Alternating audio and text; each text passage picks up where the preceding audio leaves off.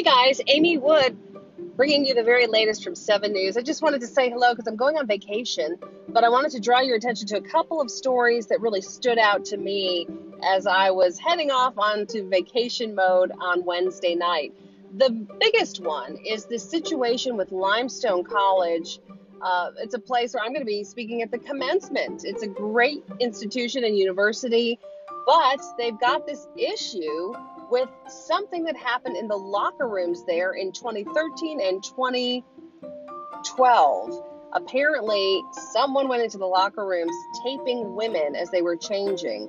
And they've got these naked images and women taking on and off their clothes, etc., that have been posted to a pornography website.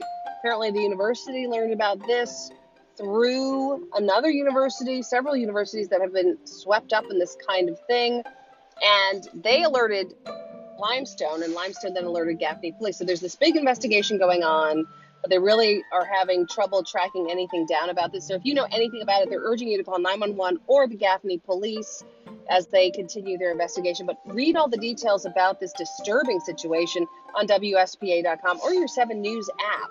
Of course, the cool down is coming. We're getting temperatures that we haven't seen, according to Malachi Rogers, since April 22nd. That's how cold it's going to be, down into the 30s in some places. And so get ready for the big fall change in the weather.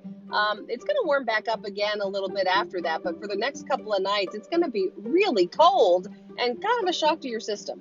So we wanted to give you a heads up about that. I'm headed up to D.C. to see my daughter who works up there. So that's exciting. I'll be back on the news on Monday. So I'll see you on Carolina's Family at 4, plus the news at 6 and 7 starting next week. But meantime, have a great long weekend from me. It's my long weekend. I hope you guys have a great rest of your week.